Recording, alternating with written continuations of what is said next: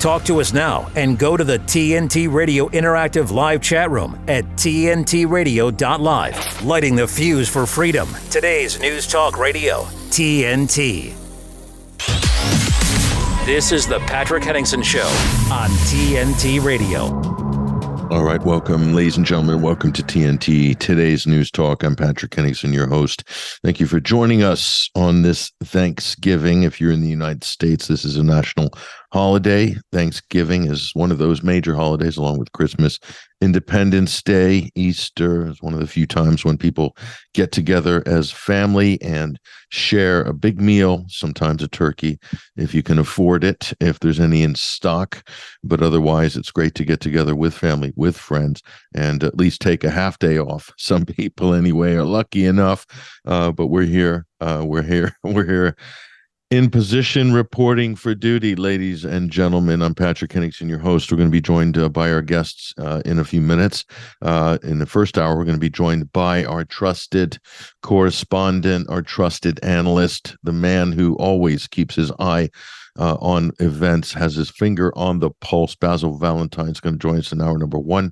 Hour number two, we're going to be joined by our research assistant for the show, Christian James, who's got some pretty interesting look-ins on the new legislation in the UK. The Investigatory Powers Act by the UK government seems to be more intrusive.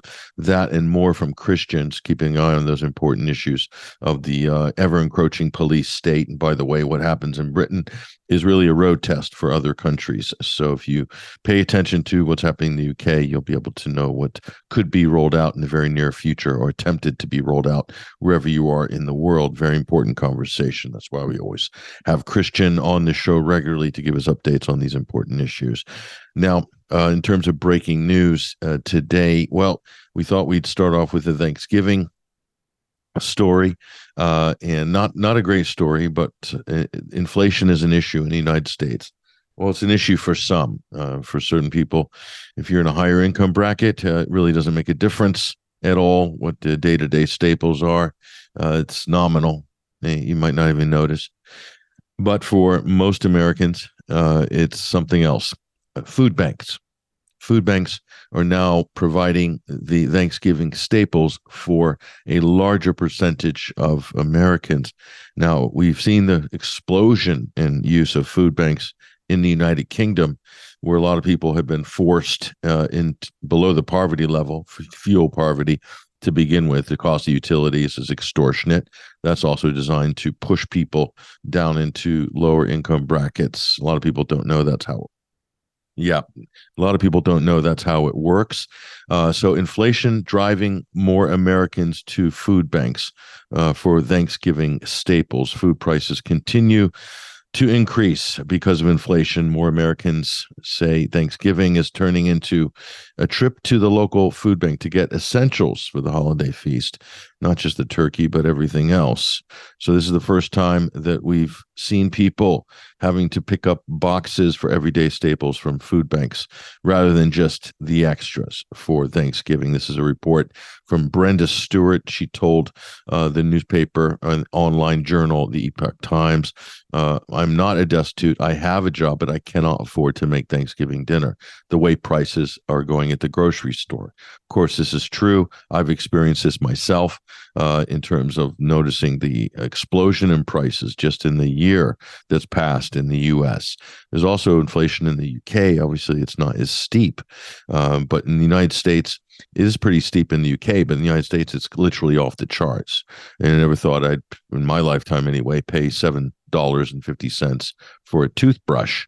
But this is what we're seeing. So some things are somehow controlled or less expensive. Other things are just staples, and basic things are through the roof. Unbelievable. So this is the situation. And is it going to get better? A lot of people are hoping that it will, or at least a slowdown in inflation. We're not going to see deflation. I think prices are up, and they're going to stay up so long as also fuel stays high. And that is a direct result of U.S. government policy. So it all tracks back to government. Government causes the booms, the busts, as does the central bank.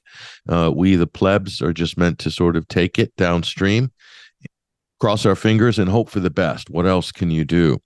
So anyway, we'll touch on this issue maybe later in the second hour with Christian. We'll get a report of how things are looking on his side of the pond in the UK and Europe. But breaking news on the Middle East front, of course, we'll discuss this with Basil Valentine in the next segment. But we have a situation where the ceasefire, the much anticipated ceasefire, which we hoped would have taken effect in the next few hours, seems to have been pushed back to Friday for some strange reason. So it seems like the Israelis cannot agree on the terms. So this is the reports out of Qatar. They're saying actually it's going to get delayed till Friday. This includes the hostage swap that we talked about on the show yesterday. The initial hostage swap, 50 Israeli hostages for a further 150 on the Palestinian side. There's mainly women and children on the Palestinian side. So what does that mean? That means we have a delay. What does that mean? Does that mean it's actually going to happen on Friday? No, it could be kicked down the road. It could be kicked down the road till Monday or Sunday or Monday. Who knows? Anything can happen now, but this is what we warned about yesterday. And of course, this is what I talked about on the news bulletin today as well, as we don't really know where this is going to end or where it's going to begin. So anything can happen. Shots are fired. One side accuses the other of breaking the ceasefire. Next thing you know, the whole thing's off. So this is a very sensitive issue for all parties involved. There's a lot of political capital at stake for pretty much everybody on this. But will it provide any sort of a humanitarian pause? Will it be concomitant with the opening of the Rafah crossing, allowing aid to get to the people that need it? This is people that have been under siege for the last 6 weeks. So they've cut off medical supplies, food aid, fuel, electricity, water. Israel controls all of this going in and out of Gaza, which many regard as the world's largest concentration camp. Well, looking at the events over the last month or so, it's hard to argue with that assessment. It really is. So we'll see what happens. I mean, I'm not holding out any great hope. They're talking about ceasing military activities or stopping bombing for 6 hours a day or something like this. So it's really not a ceasefire. It's really not. It's temporary, a few hours respite, maybe, in order to do hostage exchanges. It really shows that if these are Israel's terms, it really shows that they're not really serious about peace. They're not really serious about any ceasefire. They're just not. They're just not. If they were, they wouldn't have put all these caveats on it and caused all these delays. So, and by the way, we also learned that previous attempts to do this in the past were rejected by Benjamin Netanyahu. That's come out as well in the last 24 hours. So really, if you're looking at someone to lay the blame at, if you're looking for a pair of shoes to lay the blame at, look no further than the office of the Israeli Prime Minister, Bibi Netanyahu. So unfortunate, but this is just the way it is. This is the way it is, unfortunately. So anyway, that's what's happening in the Middle East. I'm sure we'll get more pithy details from this from Basil Valentine, and also some movements on the Ukraine front. Polish truckers are blocking the border with Ukraine. Why? They're protesting the fact that the EU has lifted any license requirements for Ukrainian truckers. Okay. So what they're concerned about is that Ukrainian truckers are flooding the market with cheap goods. They're not an EU member, yet they're being treated as such, allowing to dump their goods into the EU common market. Namely, Poland will be the ones who will suffer first on this. But that's not the worst of it. The worst of it is, with all these sort of casual checks at the border, there's a massive amount of smuggling and trafficking going on, of course, coming from the most corrupt country in Europe, or greater Europe, you could say. They're not in the EU, Ukraine. So a lot of corruption, a lot of trafficking coming into the EU via Ukraine because of this lax policy and this lax system designed to help the Ukrainians, and also people who are so-called volunteers, i.e. mercenaries, who are fighting for the Ukrainian side in this losing proxy war for NATO. They also have these sort of visa requirements, border waivers and things like that. So in between those, the vehicles that they're in, empty trucks going back and forth as well, picking up illicit goods, no doubt. So a lack of checks and balances. The Poles are saying, no, we're not having it. They're blocking the border. And this is costing a lot of people a lot of money as the time goes by. But looks like they're serious. This looks like a red line that's been crossed here. So that's an interesting development. There's a lot of problems in Ukraine. It's actually compounding. We saw a report, it's kind of disturbing, from the Russian MOD. They estimate that Ukraine lost 13,000 soldiers last month. I believe that's in October, 13,000 in the month.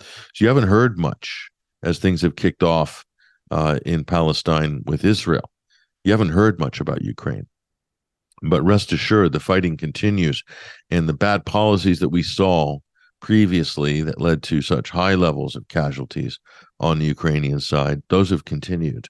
Clearly, they've continued if these figures are correct. Now, someone say you can't trust the Russians on this, and we're going to say, well, why not?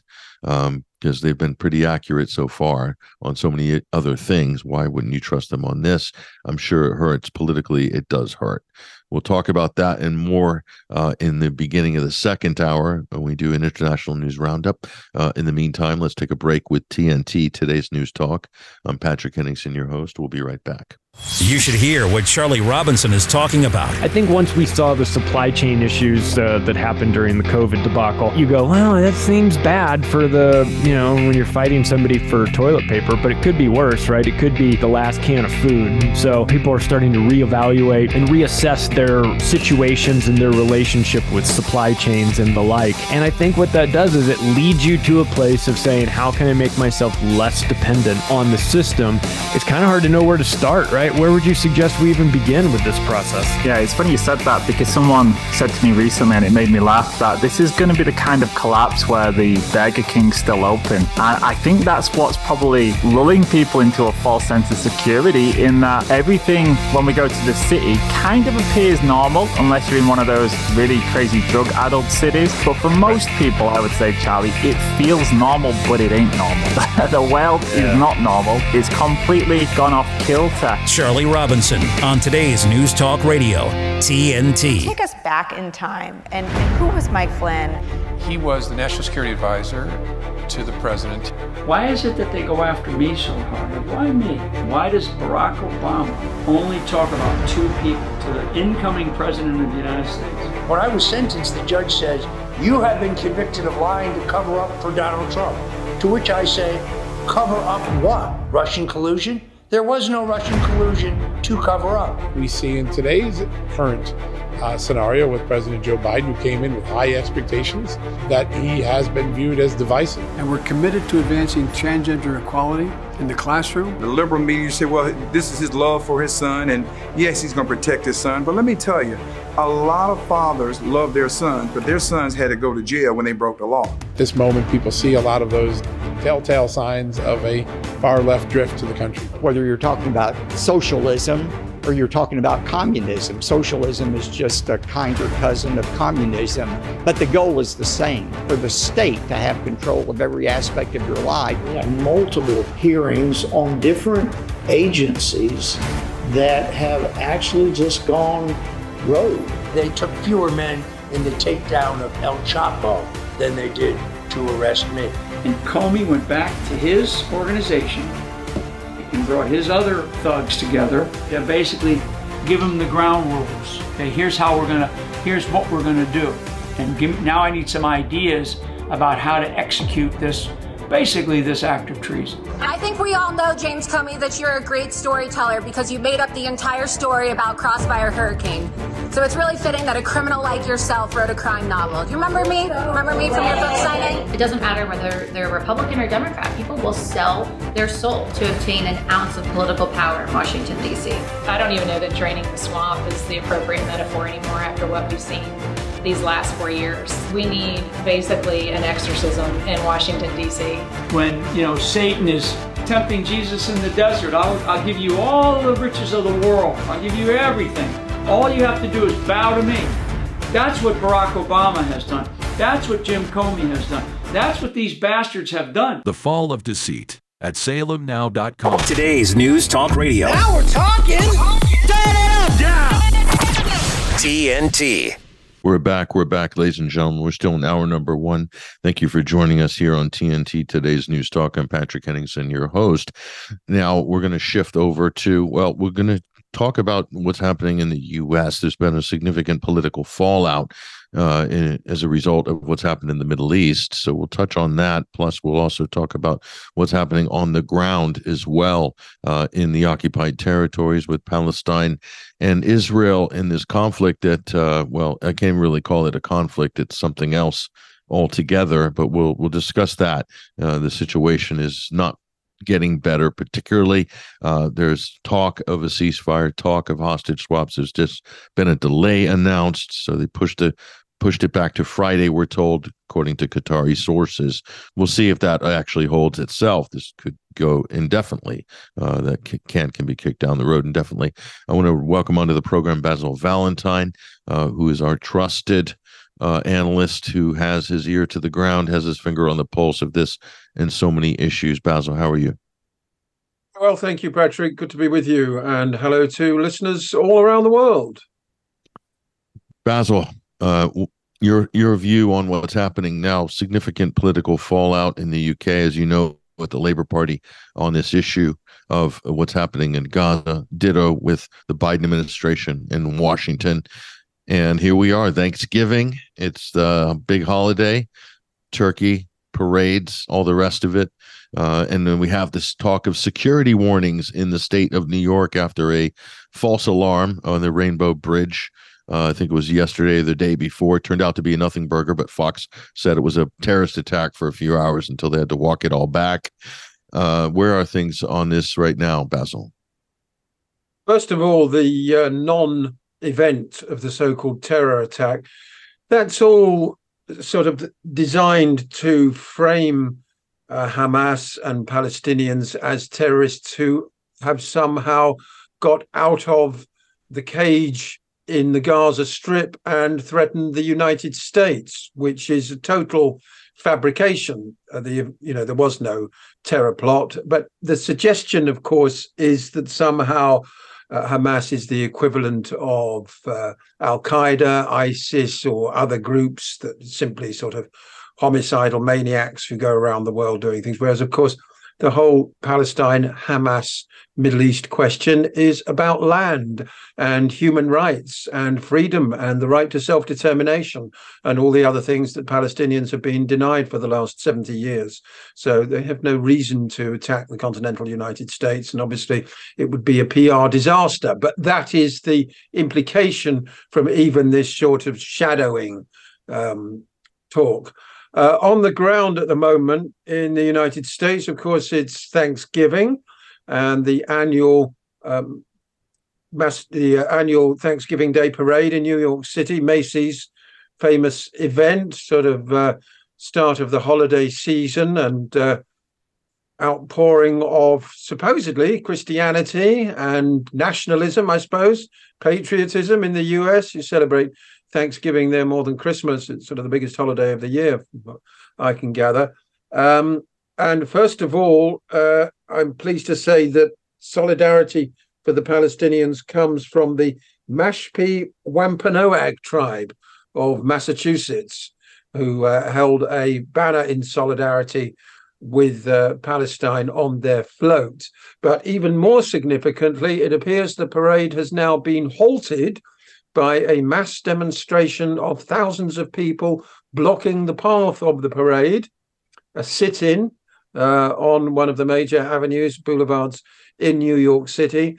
So that'll be something that the national media in the US find very difficult to ignore.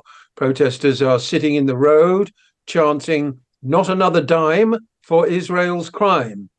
So, this is unprecedented. There's, the Thanksgiving Day Parade in New York is, very traditional event. I don't think it's ever been disrupted. I mean, I don't think even at the height of the Vietnam War, it was ever disrupted by anti-war protesters. So, this is indicates another indication of the total disconnect between the United States oligarchy, that's what it is, and the people that they claim to represent, the vast majority of whom want a ceasefire. But you've got the AIPAC-dominated Congress, oligarchy, and White House voting to continue supplying arms and money for the genocide.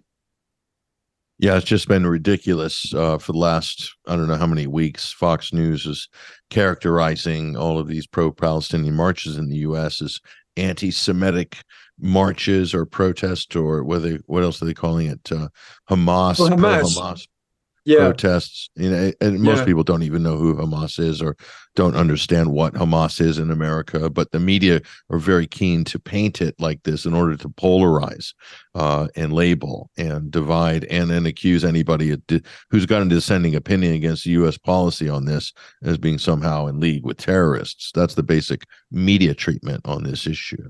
So, yeah. Well, it's fundamentally dishonest and misleading. First of all, the vast majority of protesters, many of course whom are Jewish. I mean, this is a really important point because the uniform support of the American Jewish community for Israel is what has shored it up for the last 70 years. And that consensus has now broken up. There's no doubt about it. There was a tape recording of Jonathan Greenblatt of the ADL came out a few days ago saying, we've got a major problem. We've lost the young people, and it's true that, one by one, group by group, organizations like Jewish Voice for Peace and If Not Now are becoming emboldened. Their numbers are swelling. And these people are calling for a ceasefire. In what way is a ceasefire pro-terrorist? You are simply trying to save lives. And, I've seen people posting very correctly on X that even if a ceasefire did supposedly allow Hamas to regroup or whatever, that is still no justification for bombing refugee camps, hospitals, and everything else. The situation on the ground in Gaza, which we must always reference in these talks, Patrick, is worse than ever. The bombardments, as Asa Winstanley of Electronic Intifada pointed out, are often at their heaviest prior to a ceasefire. The Israelis like to get in a lot of big bombing raids before they have to stop, and they're only going to stop for a few days. It was due to be, as you said, it was due to be the ceasefire starting today. It's now been put back till 10 a.m. tomorrow morning. In the meantime, the suffering on the streets of Gaza, the bombing raids continue, not just in the north, middle, south, all over. Absolutely nowhere is safe. Desperate situations in hospitals. Only 3 doctors for 150 patients and 1 nurse. People being wheeled down the street on gurneys, just apocalyptic scenes, Patrick. But as you say, the US public are generally shielded from the worst of it. It's only now that we have social media that, people can log on and see for themselves. And the stranglehold on the narrative has been broken, and it's been broken once and for all. And there's no putting that particular genie back in the bottle. So on this story about the ceasefire, so this is the latest out of Qatar. A 4-day break in hostilities has been confirmed by Hamas via their Telegram channel, which we're keeping an eye on to see what press releases they're putting out. So Israel and Hamas have agreed to a temporary ceasefire, 7 a.m. local time Friday. This was announced as well by the Qatari foreign minister, and a spokesperson for the ministry said that Hamas will release the first group of 13 hostages at 4 p.m. local time, Jerusalem time, on that day, 4 p.m. 13 hostages scheduled to be released. New York Times has also said that they're saying this is confirmed. So, but again, this was all said yesterday, Basil, that it was all scheduled and confirmed. And then in the evening, our time, we realized that it wasn't. It was going to be delayed. So same thing could happen tonight. So it's kind of a fluid, what they call a fluid situation. I'm looking at how this is boding for future negotiations. If they can't organize this, then what hope of there? What hope is there of any sort of lasting peaceful solution to this conflict? I mean, people think that they can, as bad as this is, that it's going to be some pretext to kind of tie this thing up and draw a line under it and get to the peace talks table and sort this situation out. This is what everybody's saying, who I think are a little bit naive. And what we really see is a lot of talk of the two-state solution, Basil, which is an important debate, of course, because people are throwing that out there as some sort of viable option after the dust clears from this. And I personally think it's a red herring. I don't think there's much of a state left for the Palestinians. So for them to accept a two-state solution, to me, is really the status quo in effect. And it'll be a long, painful, drawn-out process with negotiations. Meanwhile, Israel will do what they always do, which is build thousands of settlements on retaken land, annexed land, illegally occupied land. So that's the reality of the situation. But, just for the people in Gaza, it'd be nice if they had the relief of not being bombed for at least 48 to 72 hours. I mean, this is very exasperating, very difficult situation. It's also believed that over 200 people, including foreign nationals, are involved, are still available for a swap in custody of Hamas at the moment. And on the Israeli side, this is an interesting fact here, Basil. Before October 7th, it was estimated that Israel had some 6,000 prisoners in the Gulag system, which they run for political prisoners, including women and children, Palestinians, but mostly men. And since that time, that number has doubled. Estimated between 10 and 12,000 people are incarcerated in this chain of gulags, which Israel maintains. These are all people mostly in arbitrary detention, or what they call administrative detention, which according to the UN is actually torture, arbitrary detention without charge or anything like that. That's torture according to the UN and Geneva conventions as well. So that means that this problem is not going to go away, even with this hostage swap. I mean, you could call it progress, but it's, to have real justice, to have some real sort of viable alternative, I think many more people need to be released from this sort of gulag system that Israel's running. I don't know how else to describe it, Basil. I mean, it's one of the most egregious breaches of human rights, ongoing breaches of human rights that Israel commits. And one, of course, that US talking heads basically ignore completely. It simply isn't an issue in the United States. That we're very excited about political prisoners in China and Russia and anywhere else, but not in Israel. Of course, the irony is that even with this prisoner swap, it's highly likely that there will be more Palestinian people in the Gulag than there were before October the 7th, even after the prisoner swap. Depending on how many get released. Have been snatching people from all over the West Bank over the last couple of weeks, and also incarcerating Israeli citizens who are Palestinians, I believe, of Palestinian ethnicity. So I also want to make a point about the framing. The people being held by Hamas are referred to as hostages. Perhaps quite rightly so. The people being held by Israelis are referred to as prisoners. The term prison automatically implies somebody who is guilty of a criminal offence. That's why they've gone to prison, just in the same way that Gaza is erroneously referred to as a prison camp, when a concentration camp is more accurate. So also the women and children being held by Hamas are referred to as just that. Whereas I noted the BBC, amongst others, referred to the children being held by the Israelis as teenagers. So there's this misframing goes on all the time. The people that have been snatched from the West Bank by the Israelis are effectively hostages.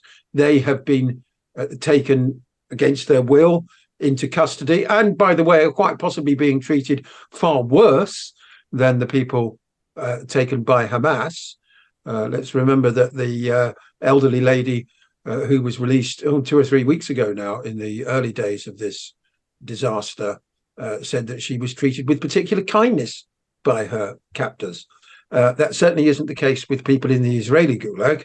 In fact, the security minister's been to the jails and said he wants to see prisoners treated particularly harshly. He made that public statement. He wants to see them very harshly treated. So, we hope that a prisoner swap takes place. We hope that during the ceasefire, some international body is able to sort of drive a wedge into the Israelis. But whether it's a permanent ceasefire or whether it's, as you say, a lasting settlement, two-state solution, this, mantra, this, corpse of a political solution, which has been dead for 30 years, what is going to come out of it in the short to medium term? Is this ceasefire going to last for longer than 4 days? I very much doubt it, because the Israelis have not finished their killing, and they say they want to kill every last Hamas member. So what does that actually look like, Patrick? Does that mean bombing carries on for months? Does that mean house-to-house raids by Israeli commandos in every last residential district left standing of the Gaza Strip? We had the former minister Ayelet Shaked saying earlier this week that all 2 million Palestinians need to be relocated. They must all go somewhere else. And Western nations have to take them and brace themselves for a mass influx of, complete ethnic cleansing is their agenda. But as you say, others, the feeble, milk toast people like Tony Blinken and other Western diplomats, saying no, Gaza must still be so for the Palestinian people. So nobody knows what's going to happen. There's so many different ways it's being spun in like multiple directions at once. And you brought up the other point, which I want to address, is here in the United States, but also in Europe as well. I've seen these in London. There's a big part of the sort of PR campaign from the Israelis is posting the pictures of Israeli hostages on the streets of America. They've got billboards. They're everywhere basically, and they're trying to say kidnapped. Okay, fair enough. These are hostages. However, they're not acknowledging the 10,000 plus Palestinians that have been snatched and have been in indefinite detention in some cases. I think one woman up to 45 years so far for what they're all political prisoners basically. But that's really a big part of the framing of the propaganda is this getting Americans to somehow bond with these Israeli hostages and delegitimize any of the Palestinian people that are in the Israeli gulag system. And you don't even hear about it, actually. And it's almost like, well, they sort of deserve it. That's the implication there. They deserve it. Why? Because they're Palestinian. They're Arab or they're Muslim. Even worse, if they're Muslim, they really deserve it.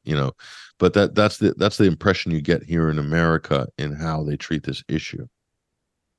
Absolutely. And it was vocalized by that chap, Seldowitz, is it? Steve Seldowitz, the former Obama administration official, haranguing and verbally abusing a falafel seller on the streets. Or not just one, I mean several, because he appears in different outfits as well.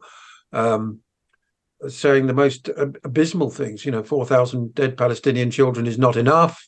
And this is a guy that was responsible for US policy 20 years ago and has been hanging around the sort of permanent Washington, New York think tank, so-called think tanks, ever since. He's since been arrested for...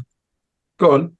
Yeah, well, he's been arrested, hasn't he? Yeah. But we'll talk about that in a sec. But I just want to add, Basil, that he was working with Madeleine Albright, of all people, during the genocide that the U.S. carried out in Iraq, with I don't know how many, 500,000 dead Iraqi children. And Madeleine Albright, former Secretary of State, really a princess of darkness in her own right, said that it was a price worth paying. We don't know why, but she just said it was worth it, that they killed all these Iraqis. So he worked for her. He worked for her, but he's been arrested, Basil. Has he been picked up on what? Some kind of hate speech, hate crime charges. That's right. Hate crime charges. But what he's done is provide a window into the mindset of the US State Department as to what they really think.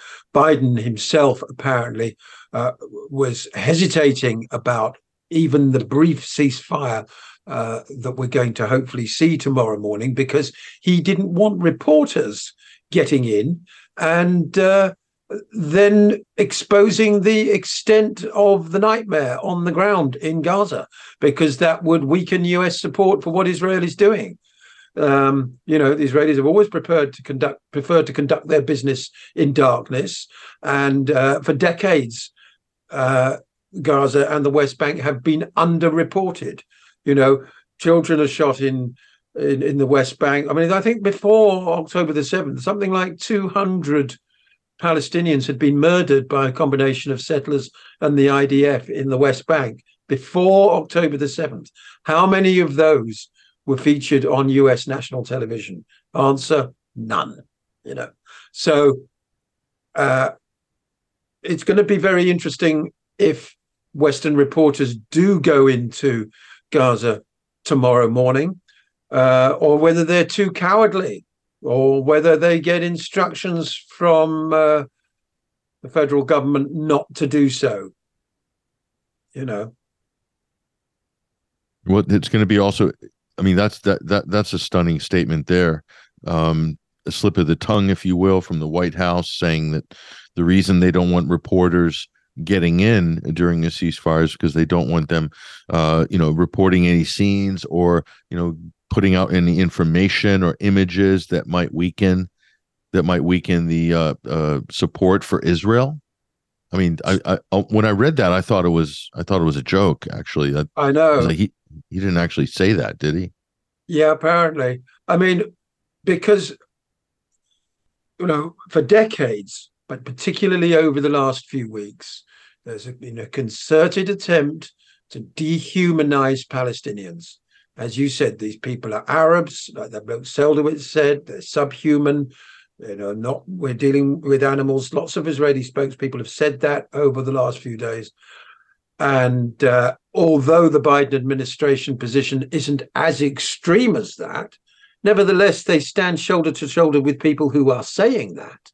Likewise, Rishi Sunak, Keir Starmer, and von der Leyen, and all the other creeps in Europe. So cameras go into Palestine, from major networks other than just the brave souls that we see on the X platform, and suddenly Palestinians can become human beings. Suddenly you realize, actually, they're not even all that brown-skinned. A lot of them have got fair skin and blue eyes. Wow, look at that. They actually look like us, and those children look sweet, and there's no reason why that girl should have her legs blown off, and so on and so forth. And that then means that the dehumanization becomes fundamentally undermined once and for all. And then Israel is in big trouble. Here's what they said. The administration, this is from Politico, the administration remains wary about Netanyahu's endgame and seeming lack of a plan for what to do once Hamas is defeated, if Hamas is defeated, I might add there. There was no sense that a pause or a ceasefire, as we called it, Basil, there, would turn into a lengthy ceasefire, a senior administrative official said. And there was some concern in the administration that about the unintended consequence of a ceasefire, quote, pause. And that would be to allow journalists broader access to Gaza and the opportunity to further illuminate the devastation there and turn public opinion against Israel. There it is in black and white, Basil. And this is why the Israelis don't want UN investigators in there. They don't want Human Rights Watch investigators in there. They don't want Amnesty International in there. They don't want any of these international NGOs. They don't want all these international bodies to come in, neutral bodies, I might add, to go in and basically catalog and record what are clearly war crimes and crimes against humanity. I mean, isn't that the whole point of this siege? Especially to keep the media out, and then they're not going to be able to cut off the electricity forever. So they're basically saying, no, we're going to maintain this scorched earth policy, this media blackout, and carry on with what we're doing. And when we're done mowing the lawn, is what the Israelis call it, mowing the lawn. It's what they call bombing Palestinians. By the way, if you're not familiar with that term, yes, they do use that term. That is colloquial IDF talk. Mowing the lawn in northern Gaza, then they're going to move on to mow the lawn in southern Gaza. And I dread to think that there's people cheering for this, but there probably are, especially on the political right, sadly. But that's another discussion we can have about politics, Basil. But anyway, I'm here with Basil Valentine. He is our trusted analyst and commentator on this and so many issues. You're listening to TNT, Today's News Talk. I'm Patrick Henningsen, your host. Stay with us. We'll be back after these messages. Give me a minute with TNT Radio's Steve Malzberg. What you're about to hear is worse than fake news. It's dangerous. It's made up baloney, and it's designed to instill fear and hatred. Here's real-time host Bill Maher. So here's something really scary. Mike Johnson, he's the Republican Party new head chief over there in the House. This came out, he was talking to a prayer group. He said, depraved America deserves God's wrath. Came out there. Exactly sounds like bin Laden. Now the Republican guy sounds like bin Laden. And Trump sounds like Hitler. And here's the disgraceful former Republican Congressman, Adam Kinzinger. When you look at who the Taliban is, and the Taliban is all about, hey, we want to take Sharia law, this thing that we believe in, we want to religiously implement this into our government. There is no difference between Christian nationalism, which is what he's representing, than the Taliban. Now, maybe the end is different, maybe the means are different. Now, these statements would be true if Mike Johnson were calling for a massive terrorist attack against all Americans, and if he was planning on taking away the rights of everyone who doesn't agree with his religious beliefs, women, gays, everyone who doesn't agree with his religious beliefs. And if Donald Trump were throwing people into ovens and gas chambers from the concentration camps, which of course none of which exist. So until then, until these are true, these fear-mongering inciters should just give it a rest. Thanks for giving me a minute. I'm Steve Malzberg. Listen to my show Monday through Friday, 9 p.m. Eastern Time, right here on TNT. The impact of a meal goes well beyond feeding our bodies. Because when people are fed, futures are nourished. Everyone deserves to live a full life. And with your help, together we can end hunger. Join the movement at feedingamerica.org/actnow. Patrick Henningsen and TNT. Welcome back, ladies and gentlemen. Welcome back to TNT, Today's News Talk. I'm Patrick Henningsen, your host. Thank you for rejoining us. We're in the first hour of this live broadcast, and at the moment we're covering events in the Middle East. We're doing an update as well on the political fallout in the West, and we're speaking to Basil Valentine. He is a commentator, political commentator, and analyst here on the show. And Basil, I want to ask you about in terms of political fallout in the UK. There's much talk about how Labour was going to wall in and win the next general election on the back of Keir Starmer's leadership. But things have changed slightly, haven't they, in the last 6 weeks because of this issue, because of what's going on, the ongoing ethnic cleansing and genocide by Israel against the native Palestinian population in Gaza. This has created a bit of a blowback for Labour, hasn't it, in the UK? What's that scene looking like? Because I know you're a keen follower of UK politics. Go ahead. Well, the danger is that we're going to see progressively the normalization of the abnormal with respect to Gaza. In other words, it starts to slip down the news priority list. News managers start saying, well, okay, so another refugee camp has been bombed, so another 300 people have been killed today. We're used to that. Politicians no longer feel it necessary to justify their positions on a day-to-day basis. And as you said before the break, the mowing the lawn continues into southern Gaza. And maybe there's talk of a peace conference at some unidentified point in the future, but actually the situation on the ground remains absolutely hellish. I hope and believe that isn't the case. The Labour Party is supposed to be the progressive anti-war party, just as the Democrats in the United States are supposed to be.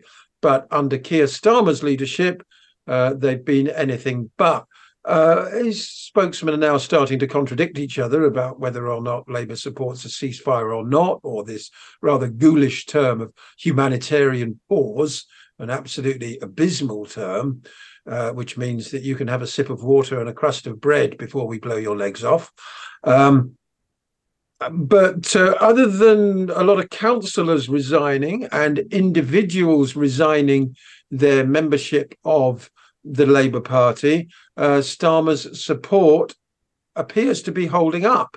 That's only because the Conservative Party is in such dire straits over this issue, but also over the economy. It was the autumn statement yesterday from, believe it or not, Jeremy Hunt, the former health secretary, is now the Chancellor of the Exchequer, Patrick, First Lord of the Treasury.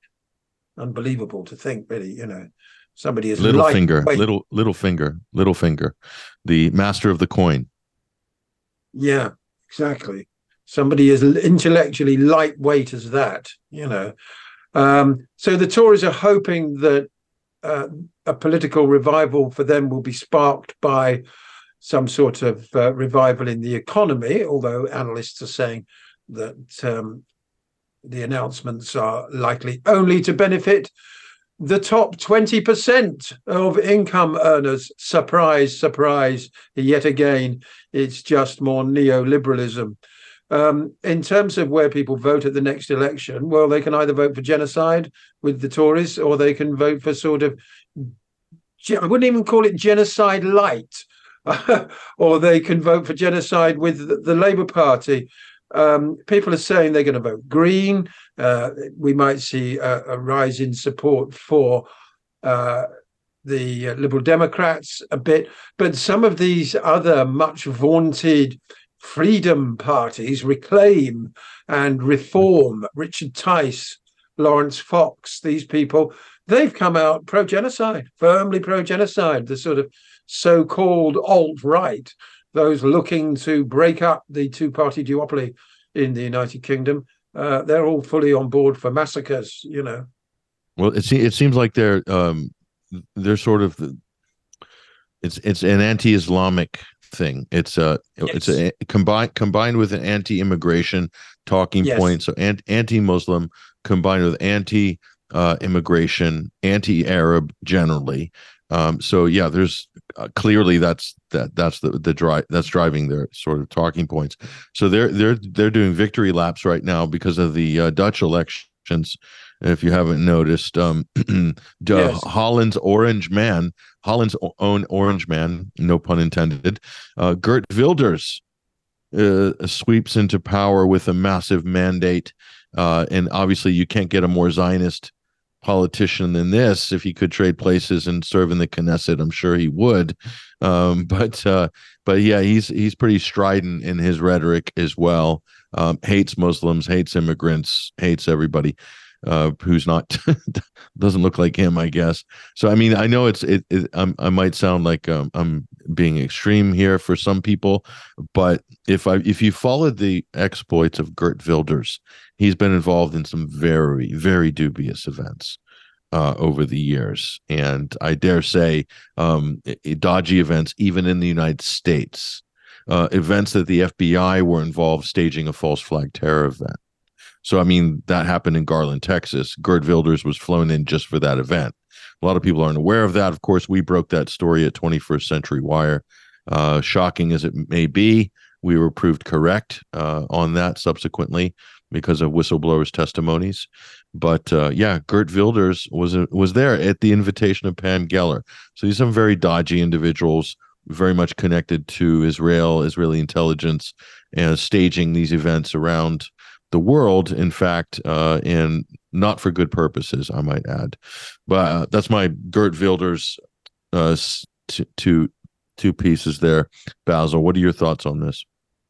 Well, Wilders has tapped into anti-immigration sentiment in Holland, which is traditionally an extremely liberal and progressive and tolerant country. But, then again, hundreds of thousands of people have migrated to Holland in the last few years, fundamentally altering the demographic balance of the country. So it's perfectly understandable that people should react to that. Same thing's happening in Ireland. To a lesser extent, it's happening in the UK, but it's got nothing to do with the Middle East. And I find it bizarre that people like Wilders and, of course, Javier Milei, the Argentinian Trump, elected at the weekend as well, that these people take the stance that they do, because strictly speaking, you would think that they were in favor of indigenous people living on their historic national homelands, which means Palestinians living in Palestine, which means Iraqis living in Iraq, Afghanis living in Afghanistan, and so on and so forth. Yet, for some reason, these people support the wars and the Israeli agenda that drives these people out of their homelands. So it makes absolutely no sense at all. But the reason why they do is because it's fundamentally anti-Muslim. And there's been this deliberate conflation between what's happening in the Middle East, which is about land, human rights, freedom, peace, all the rest of it, and an attempt by, I think it's very dishonest by the right to frame it as East versus West, as civilization versus barbarism, which is exactly what Netanyahu's been trying to do. And yet, how more barbaric can you get than blowing the legs off children?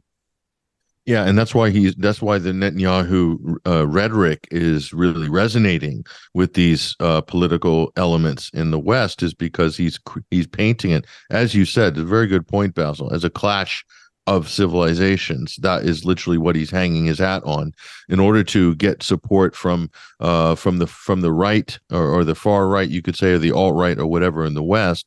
But that's kind of disingenuous, because Israel's a colonial settler state. I mean, that's like Europeans invading the Middle East, occupying land, kicking people out of their homes, killing them, massacring them. What about that? That's obviously a big problem. That's the reverse argument of immigration, and all that instability is what's been driving all the wars. It's been driving massive migrant flows into the West, is because of that. So it seems like, Basil, this is a vicious cycle, and at the core of this vicious cycle looks like the problem seems to be the creation of the state of Israel. Quite obviously, I mean, it doesn't take a rocket scientist to work it out ever since 1948, Basil. But I guess that's benefited some countries, hasn't it? Namely, the United States, Britain, other European countries have benefited from this instability. What do you think? Final minute, final thoughts. We're going to wrap it up, Basil.